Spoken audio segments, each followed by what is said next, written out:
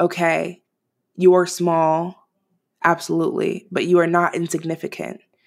In fact, you are necessary.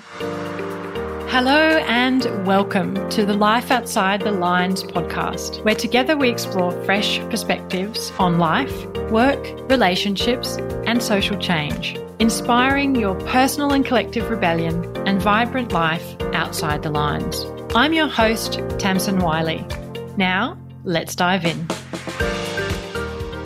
Joining me on the show today is Andréa Ranae. Andréa Ranae is the founder and director of Whole Self Liberation, a platform and organisation dedicated to creating resources and programming to support people as they heal, grow, get free, and lead. As a trailblazer in the personal development industry, over the last 5 years, she has worked with hundreds of mission-driven people looking to use their gifts, skills, and resources to make an impact in the world. Andréa is the host of a podcast titled A Call to Serve, the author of a poetry chapbook titled Love and Manifesting, a collection of poems and prompts for those seeking love and justice, and she's also a singer-songwriter. And that's what really keeps her going when the world is a bit too heavy to hold. Now, here's Andréa. Hi, Andréa, and welcome to the Life Outside the Lines podcast. I'm super excited to have you on the show today. Thank you so much for having me. I'm excited for this conversation to get into it. There's so much that I would love to speak to you about today. You're someone with a lot of strings in your bow. And I would really love to delve into all of them. But today we're going to focus mainly on your views on change, personal change and collective change, what that means, how it happens, why it's important right now, and what our listeners can be doing or how they can be being if they want to create and embody personal and collective change that's accessible to everyone. So in short, how to change the world. Yeah. Just a small topic. Well, I'm so down for it. I'm excited to dive in. There's so many different pieces and facets to changing the world. And I can dive into them if that's what you want. Absolutely. Yeah. I do want that. So how about you start by sharing what does it take to change the world? Oh, okay. I love the big questions. I love because I think I can start answering my question with this, where I think so many of us get caught up in binaries where there's like a right and a wrong. There's a good and a bad. And there's in these binaries, there's very little, I would say little to no space for humanity, for us to be all of it, for us to be right and wrong and good and bad, and everything in between. And so one of the things I love to do is get into these big questions, because there's this spaciousness where I will have one answer around what it takes to change the world for me personally, and somebody else will have a completely different answer about how they're going to go about changing the world. And beautiful. Like that's the world I want. I want a world where like we get to have our different ways of being and going after the lives and world that we want. So that's what I support folks in doing, is figuring out their own way. And so my answers to possibly a lot of the questions that you may ask, or that things that we might get into in this interview, tend to be like pretty open and kind of like, well, what do you want to do? And so there's this more general view that I have around like what it takes to change the world, that really looks at the individual in front of me, the individual, the person, whoever you are listening to this. Who are you? what do you want from life? What kind of world do you want to live in?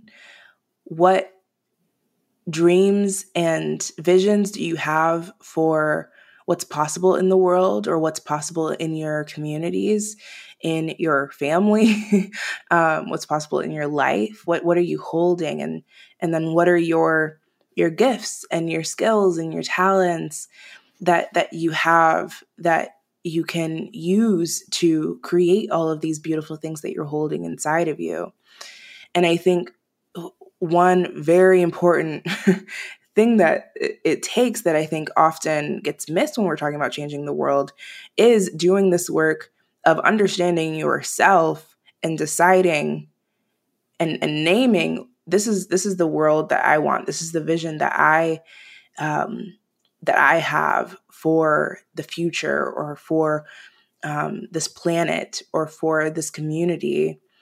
And this is what I'm going to contribute towards making that happen. Like, that's a necessary piece, where often when we're talking about changing the world, like many other people may immediately answer, well, we need to change these systems. We need to change how we do things in this area of the world, or how we relate to each other in these institutions, and we have to change the culture. And all of those things are true, absolutely. But where I come from in this space of changing the world is recognizing that the systems and cultures and institutions that we're wanting to change are held up by the people. They're made by people and held up and dismantled and transformed by people. And so it's the person that we really have to look at. It's you. It's the people that make up a certain culture, or that are directly connected to a certain institution or system, that we've got to look at. That's where the transformation happens, or that's where the dismantling happens, or that's where the creation happens, is in the person and through the person. So I think, and I could just keep going and going, but just thinking about what it takes to change the world, it starts there. It starts with looking at the individual and going, okay, what do I want? What do I want to create in the world? What kind of world do I want to create? And from there go, okay, what now? With who I am and what I have available to me, what can I do to start creating that? And then there comes in like relating to other people around it and gathering together, because it's not a solo mission. It's not an individual project changing the world. None of us can change the world alone. Absolutely not. Though we may feel like it, even subconsciously, we may feel like the world is on our shoulders. It's not. The world is made up of, or what we experience in the world is made up of the decisions that each of us are individually making, which means that any change that happens on a collective level that's sustainable can only be held up by the collective. So it's not all on you, but you are very important. So I'm going to stop there. You just said a lot. Thank you. Yeah, there's so much good stuff to unpack there. And I wanted to touch on going right back to what you said at the beginning, actually, about the importance or the value you place on not being in a binary state. So good, bad, Mm-hmm. Why do you think that's so important in changing the world, to move away from those fixed views of being either or? Yeah. I think it's important for me because a part of what I'm going after with my work, with my words, with my life, is like being able to be fully human. and also regarding fully the humanity of other people, regardless of what they've done, what they're saying, who they're being, regarding their humanity. And so the binaries get in the way of that, because we have all these different ideas. If we're going with, let's say, the right-wrong binary, what I feel is right is completely different from what you feel is right. We might have some similarities, we might have some overlap, but what it looks like in practice, what our theories are, our reasoning is behind why something is right and why something is wrong, may be completely different. And okay, with that, I think many of us will get caught up in the right-wrong binary, trying to do the right thing or make sure that we don't do something wrong or we don't make a mistake. But that's often completely externally oriented, where we're trying to assess, like, what do the people around us or the people that are most important to us think is right or wrong, and how can we make sure that we don't go towards the end of wrong. Like, what can we do to make sure we're on the right side? And often that's like without ever even checking in with ourselves about what is it that we want, like, regardless of whether it's right or wrong. What do we want? Like, and what are we feeling, regardless of whether it's right or wrong? Like, what do we have going on inside of us? And let's be with that first before we try to fit ourselves into a certain box. So it's important to me because we miss so much in ourselves and in each other because we're trying to fit into these constricting binaries. And what's missed is often the most like beautiful and precious parts of ourselves that we're hiding away. And I think that those beautiful and precious parts of ourselves can be some of our superpowers or some of the like gifts that we have to bring to the world. So that's just one layer. And I think these binaries are also used to justify different things that we do to dehumanize each other, or different things that we do that are violent towards one another, where we across the world put people in cages when they do something that we don't like or that does harm, and say it's because they did something wrong, and we just accept it. But there's never any space, because it's a binary and because we've accepted this as a norm. There's never any space to go, is this the best route of how we address not only this person's responsibility for what they did, but our responsibility for creating the conditions and our responsibility to what has happened, whatever this person did. We don't have any space because we've made it easy for ourselves to let ourselves off the hook and go, they did something wrong, so they get to like pay for it. So that's another layer as well. And there's probably a lot more in there. I feel like this focus on trying to fit in with what other people think is good or right is kind of a recipe for inaction or paralysis in the end, because they're going to be conflicting views. So if you're constantly searching for what somebody else thinks is good or right, you might end up just having so many different perspectives that you don't know what to take. Whereas if you turn that view on inward, then you have a sense of, well, what do I want? And then you can take action on that thing. Yeah. Would you say that's the case? Absolutely. And it also seems the binary way of thinking potentially stifles creative visioning, which I feel like is going to be necessary to create change on a personal or collective level. Because if you're only swapping between two options all the time, well, what if neither of those options is what you want? Mm-hmm. Where do you go from there? Exactly. And we need, like, creativity isn't binary. Like, creativity is like the opposite of a binary. It's like this freedom. And in order to actually create something different in the world, to change the world, we have to get into our creativity, do some dreaming, do some imagining of what else is possible. And if we're coming into our creativity from it's either this way or it's that way. That immediately, like, traps everything that else that you could be thinking about or dreaming up or creating, and like creating art with.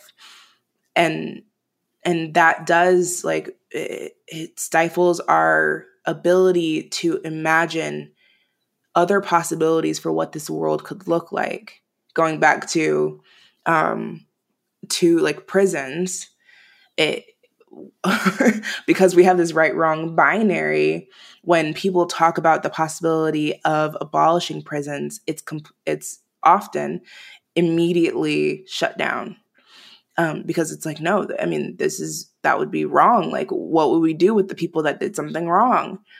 And with that, we don't get to actually just explore what would it take? What else could be possible, around how we relate to someone or to people that have done something that has done harm, or that's against the code or the law that we have in place. We don't get to take some time to think about that and dream about that. Sounds like what you're talking about is what I've heard you speak about before, around dreaming being a necessary part of revolution. Mm-hmm. And you mentioned in your first answer figuring out what we want as individuals and checking in with ourselves. That is quite a difficult thing to do in a lot of cases, because we might have been brought up or conditioned by society to devalue our own wants and desires and instead look to other external sources about how we should be being and doing. And in terms also of activating that creative force that's necessary for that to happen, sometimes that through, for example, the education system or other things has taken a back seat. What would you say to people who perhaps listening and going, well, that's great, but I don't know what I want. I know I don't like the way things are, but I'm not really sure what I want, and more so I'm not sure what my gift is that I could bring through. What would you say to them about starting that process? So if you don't know what it is that you want, like, just first of all, like, you're not abnormal. Like, I think a lot of the group of people that want the world to be different, which is almost all of us, we're very clear about what we don't want and have very little idea of what we do. So it's a norm. And I think there's a lot of different ways to connect with what you want.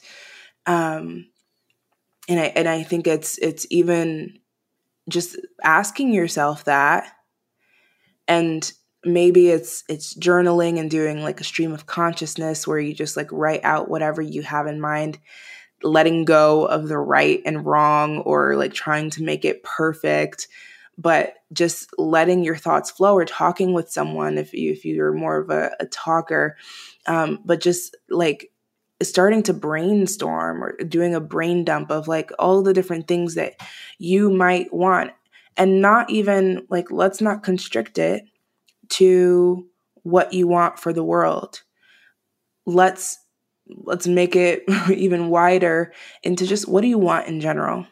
Like, what do you want right now in life, in your relationships, in in your work, in your communities. Like, I think that being able to think up or dream up what's possible in the world and what you want in the world or what you want the world to look like,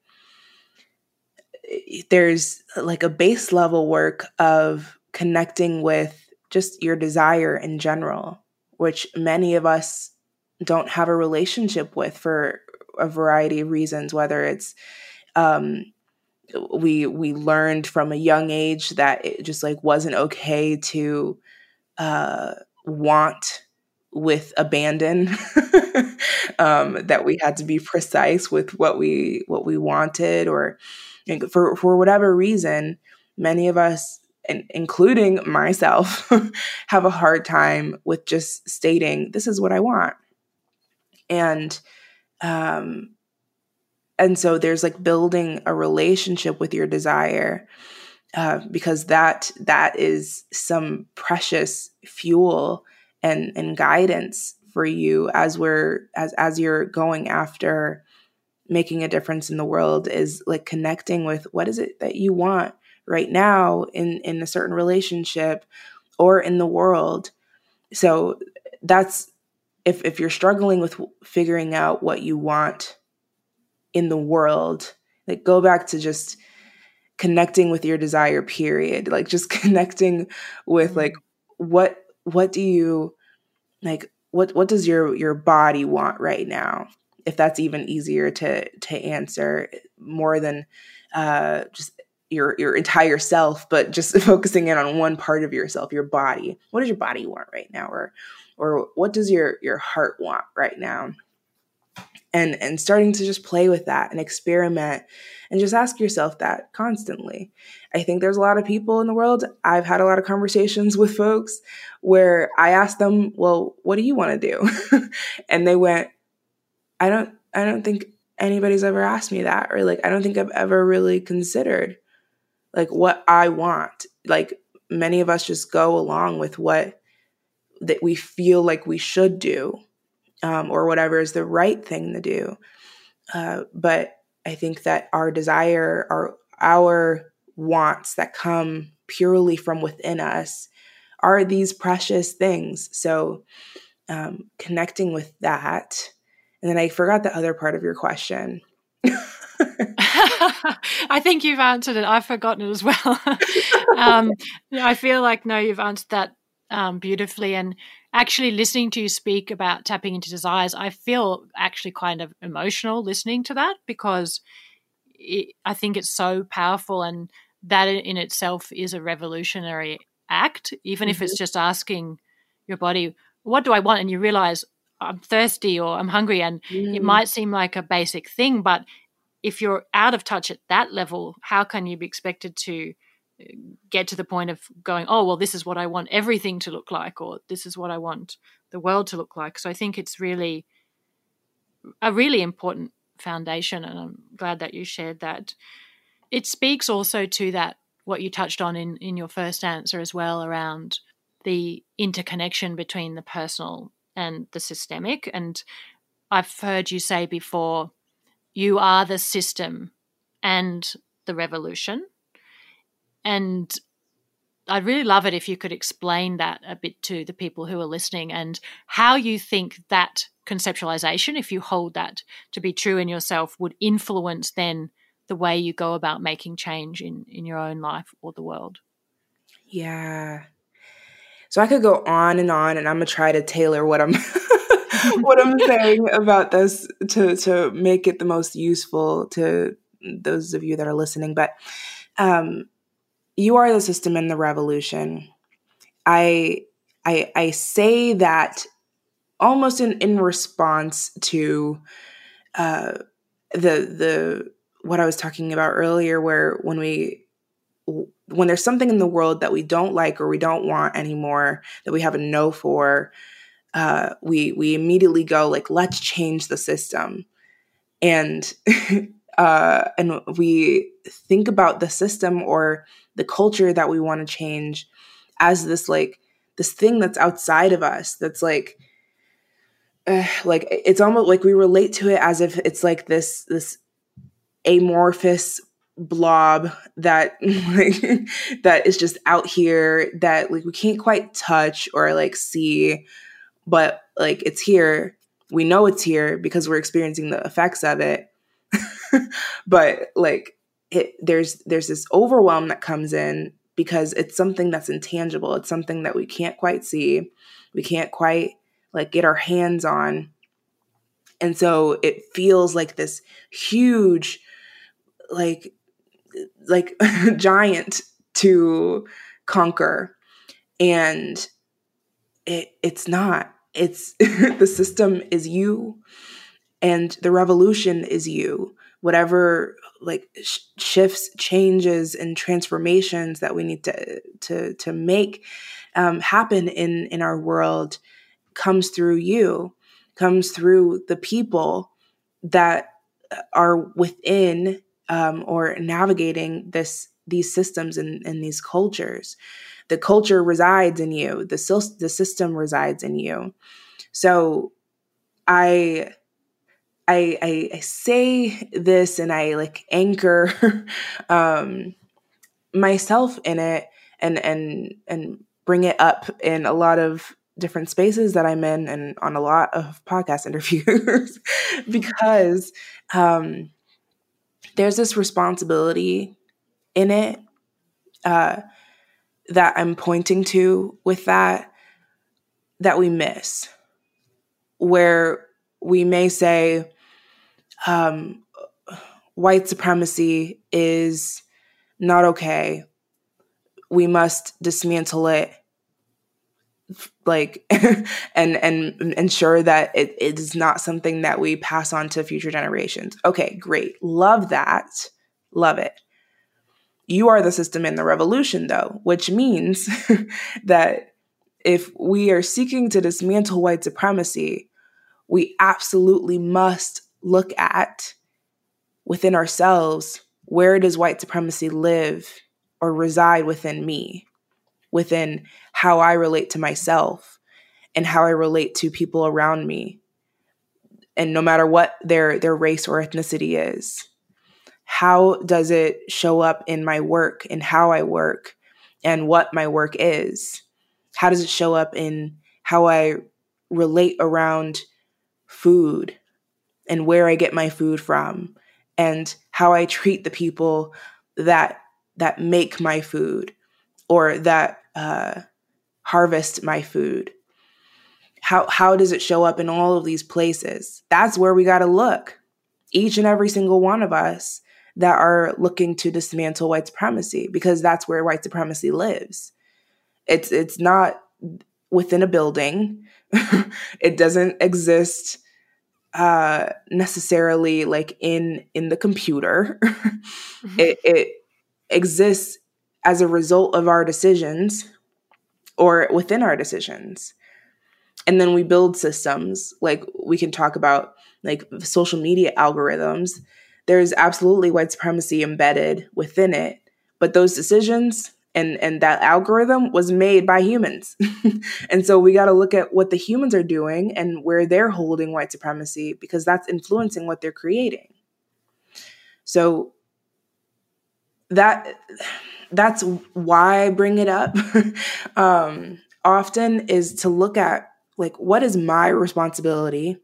What's my role?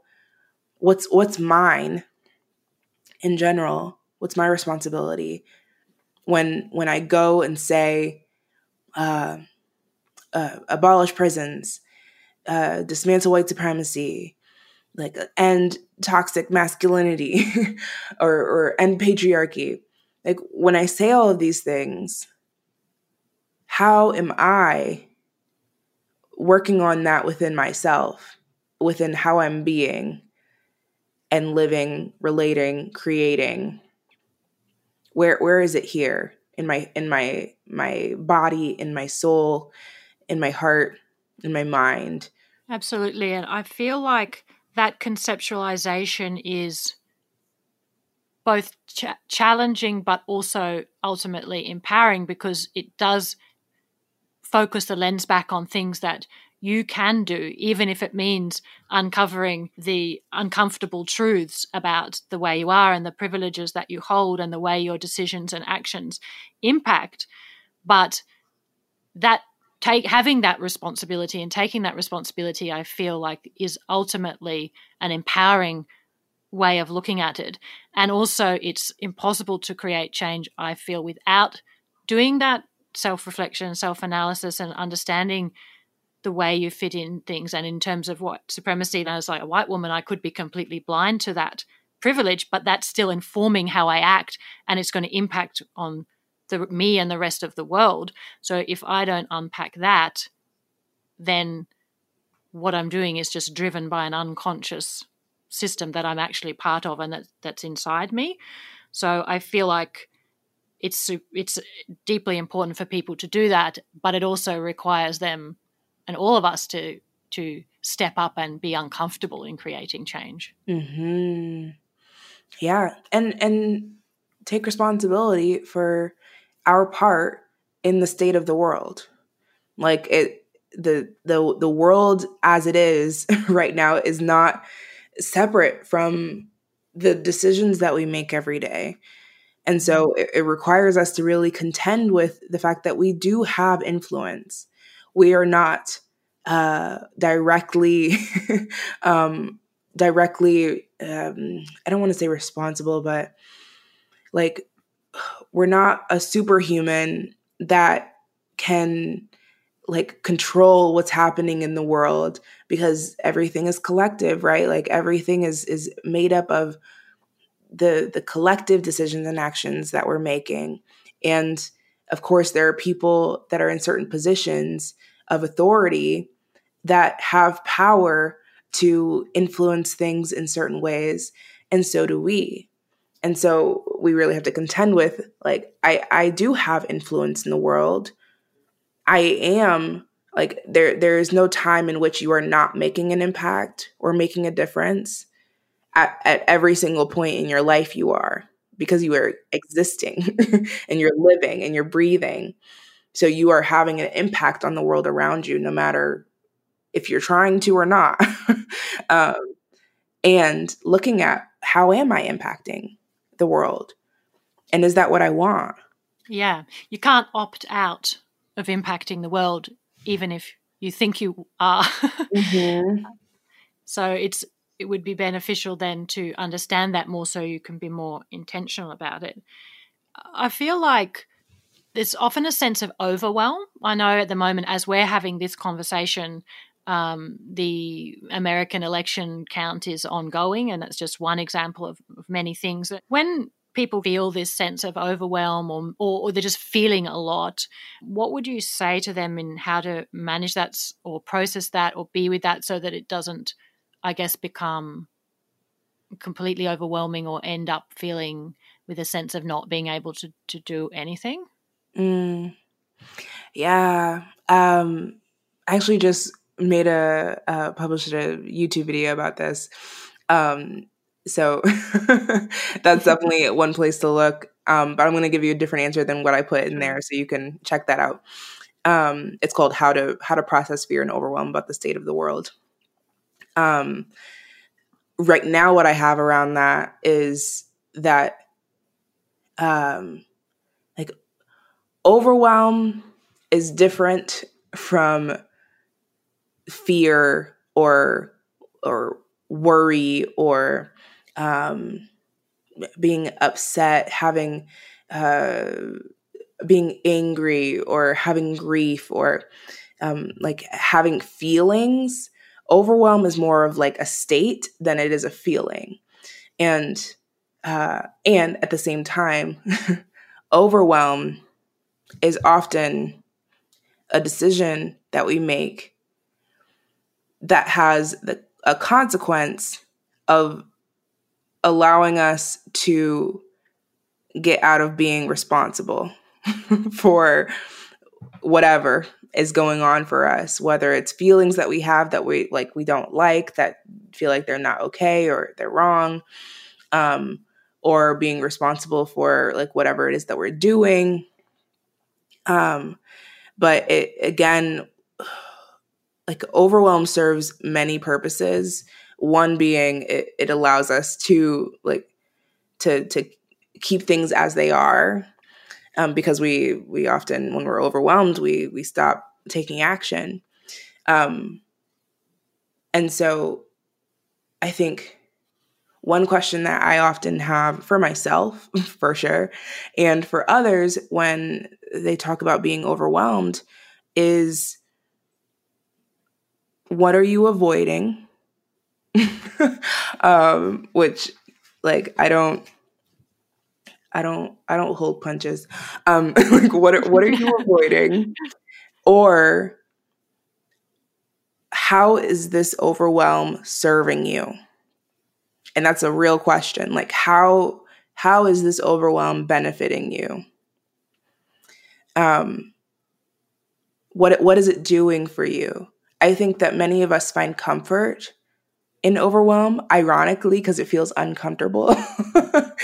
But we find a comfort in it because we know how to be overwhelmed. But if the task in front of us is, let's say, to change the world, we may not know immediately how to do that. That's something that you have to answer moment to moment and dive into with a lot of work, a lot of like introspection. There's a lot of relating involved, and many of us don't want to do that. So we'd rather be overwhelmed. And I'm not saying that this is like a conscious process, but I think when something feels so big, we go into overwhelm because we aren't willing to dive into the deep unknown of what could happen or what could be, or not knowing the right answers right away, because that's uncomfortable for us and scary, and like very legitimately, like on a human being level, we are wired to keep ourselves safe. And so when there is something in front of us that seems like it's unsafe, especially something that's the unknown, our brain and our nervous system goes, nope, we're not going to do that. We're going to go be anxious, get overwhelmed, and like just generally do anything that we can to not go there. And so that's like, it's a very real and valid human response. But that's something to really pay attention to, because the another question is like, what do you gain, and what is the cost of your overwhelm? What's the cost of it? And really being with that, and then coming back to, what do you want? What do you want? And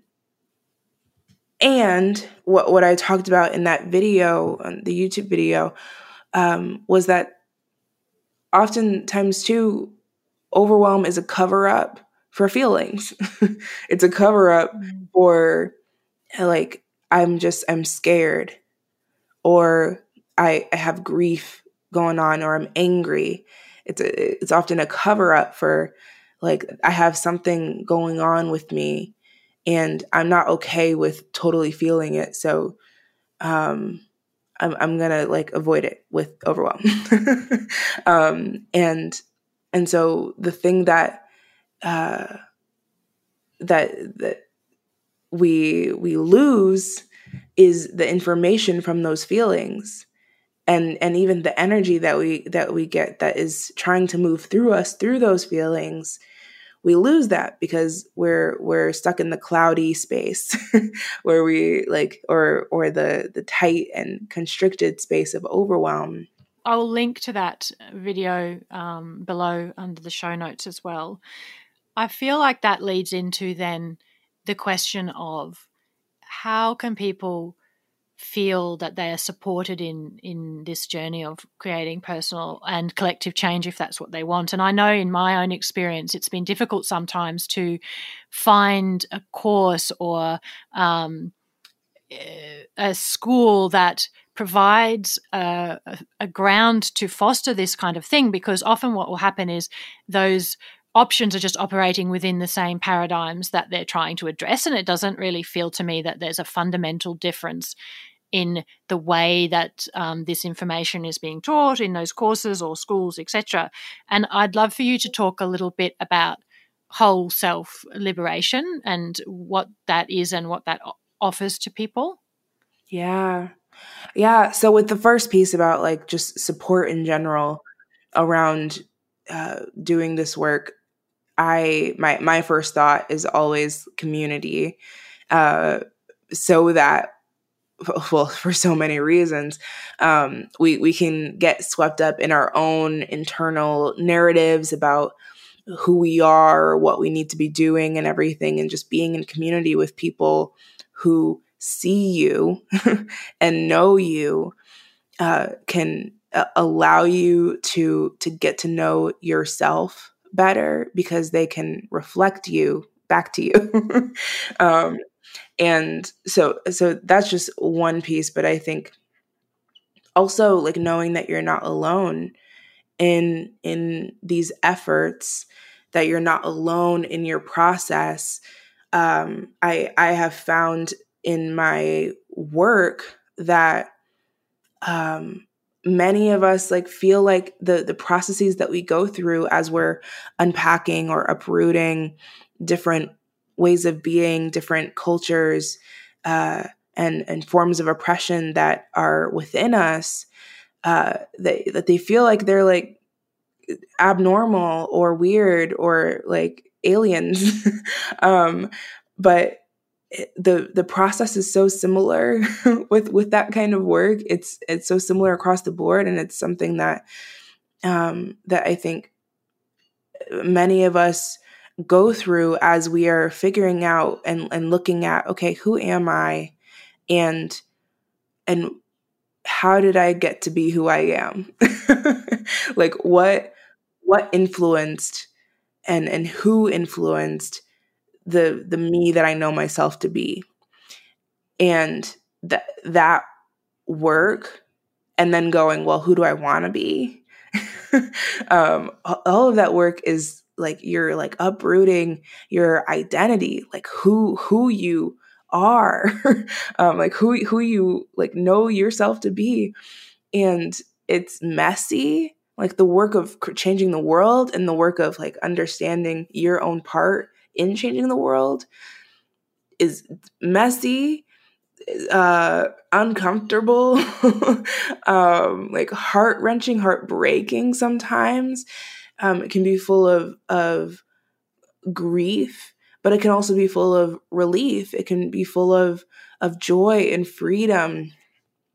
And, you know, all in all, it's a mess. So having community, having other people that are in that process with you, or at the very least that you can see maybe yourself in their own process, is so valuable and so supportive in my experience, and soothing, because I know I'm not alone. I know I'm not the only one. I know I'm not weird, or even like it's soothing to the part of me that like still wants to hold on to the right wrong binary. And I know like by seeing that other people are also going through something similar, or are experiencing and learning things around the same topics or ideas that I am, I get to know like, okay, I'm not wrong. I'm not bad. Like I am, I'm just doing this. I'm living my life, and I'm on this journey of engaging with my responsibility to myself and to humanity and to the world.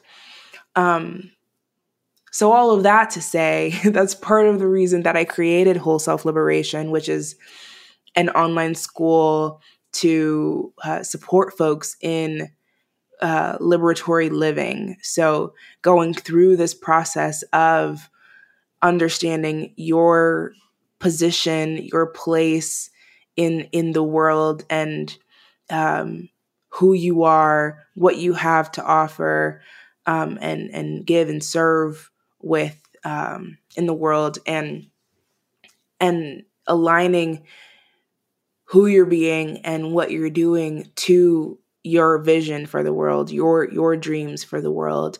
Like, we created this space in the school where you can dive into getting support around answering these questions and all of these different facets of our lives that we may even feel like aren't connected to systems of oppression or different like politics or different things that we're wanting to change in the world. But they are, because everything's connected. And it's a space where you get to connect with other people that are on similar journeys as you, and also connect with teachers that have dedicated their days, their lives to this work, to supporting other people in their respective like worlds, whether it's there's one class that we're offering around parenting, there's one that's around skincare and beauty, there's one that's around like using your voice and human design, and there's so many more, but they're dedicated and committed to living out their own liberatory praxis, and to supporting others around their areas of expertise. So that's whole self liberation, and it's a bit experimental because there's nothing like this in the world right now. The way that we have set it up and everything, but I'm excited about the possibilities that it may bring, where we get to have students from all around the world, people that are also committed to, or at the very least, just invested in making a difference in the world. Get to bring all these beautiful people together and create something beautiful. So. And if people are interested in finding out more about whole self liberation or your work in general, where can they go to do that? Yeah, so the best way is wholeselfliberation.com. And you can also follow us on Instagram at wholeselfliberation. But yeah, the best way to learn more about the school is through our website. Thank you. If you could describe what living outside the lines feels like to you in just a few words or a short sentence, what would you say? How does that feel? My first thought is freedom. It's actually, I have a story. Is it okay if I tell it? Absolutely. When I was little, probably like 5, 6, 7 years old in school, I got in trouble a lot with my teachers. It was a messed up situation. I just like every single time I would outwardly express myself. Not every single time, that's an exaggeration, but I would just get in trouble constantly for how I was expressing myself. And there was this one time where we were coloring like an apple or something, or a bird, and I was coloring outside the lines, and got in trouble for it. And like the teacher like took my coloring sheet and gave me a new one and told me to start over. And that like that story is so like ingrained in my brain, and that and so many other like moments in my childhood like informed this desire to like I have to be inside the lines. I have to like be perfect or do things perfect the first time, or else there are consequences. And so when I think about like life outside the lines, I think about little Andrea in that story where like I was doing that. I was doing that and my teachers didn't like it.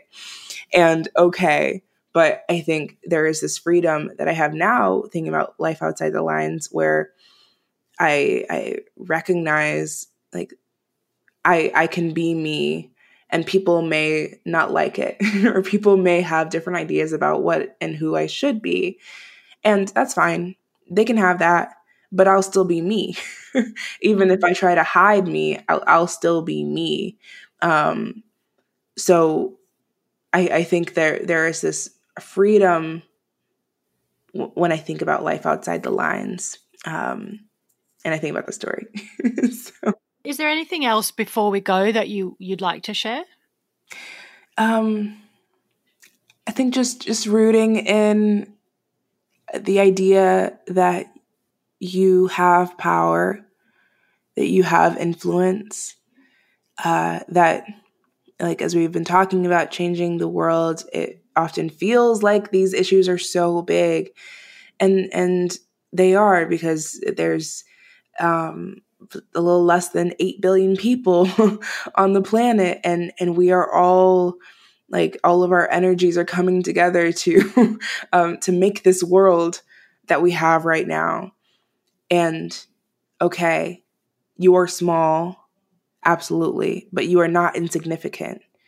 In fact, you are necessary. You are a necessary piece of this huge puzzle that like without you and what you have to bring, the puzzle is not complete. So I think just rooting in the power and influence that you do have, and creating the life and world that you want from there. Thank you. Thanks so much for being on. I feel like this conversation has changed me. And I really appreciate you being here, and I'm sure our listeners will also benefit a lot. So thank you so much for your time. It's been an absolute pleasure. Thank you. Thank you for having me. If you love this episode, don't forget to subscribe and leave a 5-star review. Curious to learn more about creating your own life outside the lines? Get your free guide at the link in the show notes below. Thank you so much for listening, and until next time, keep living outside the lines.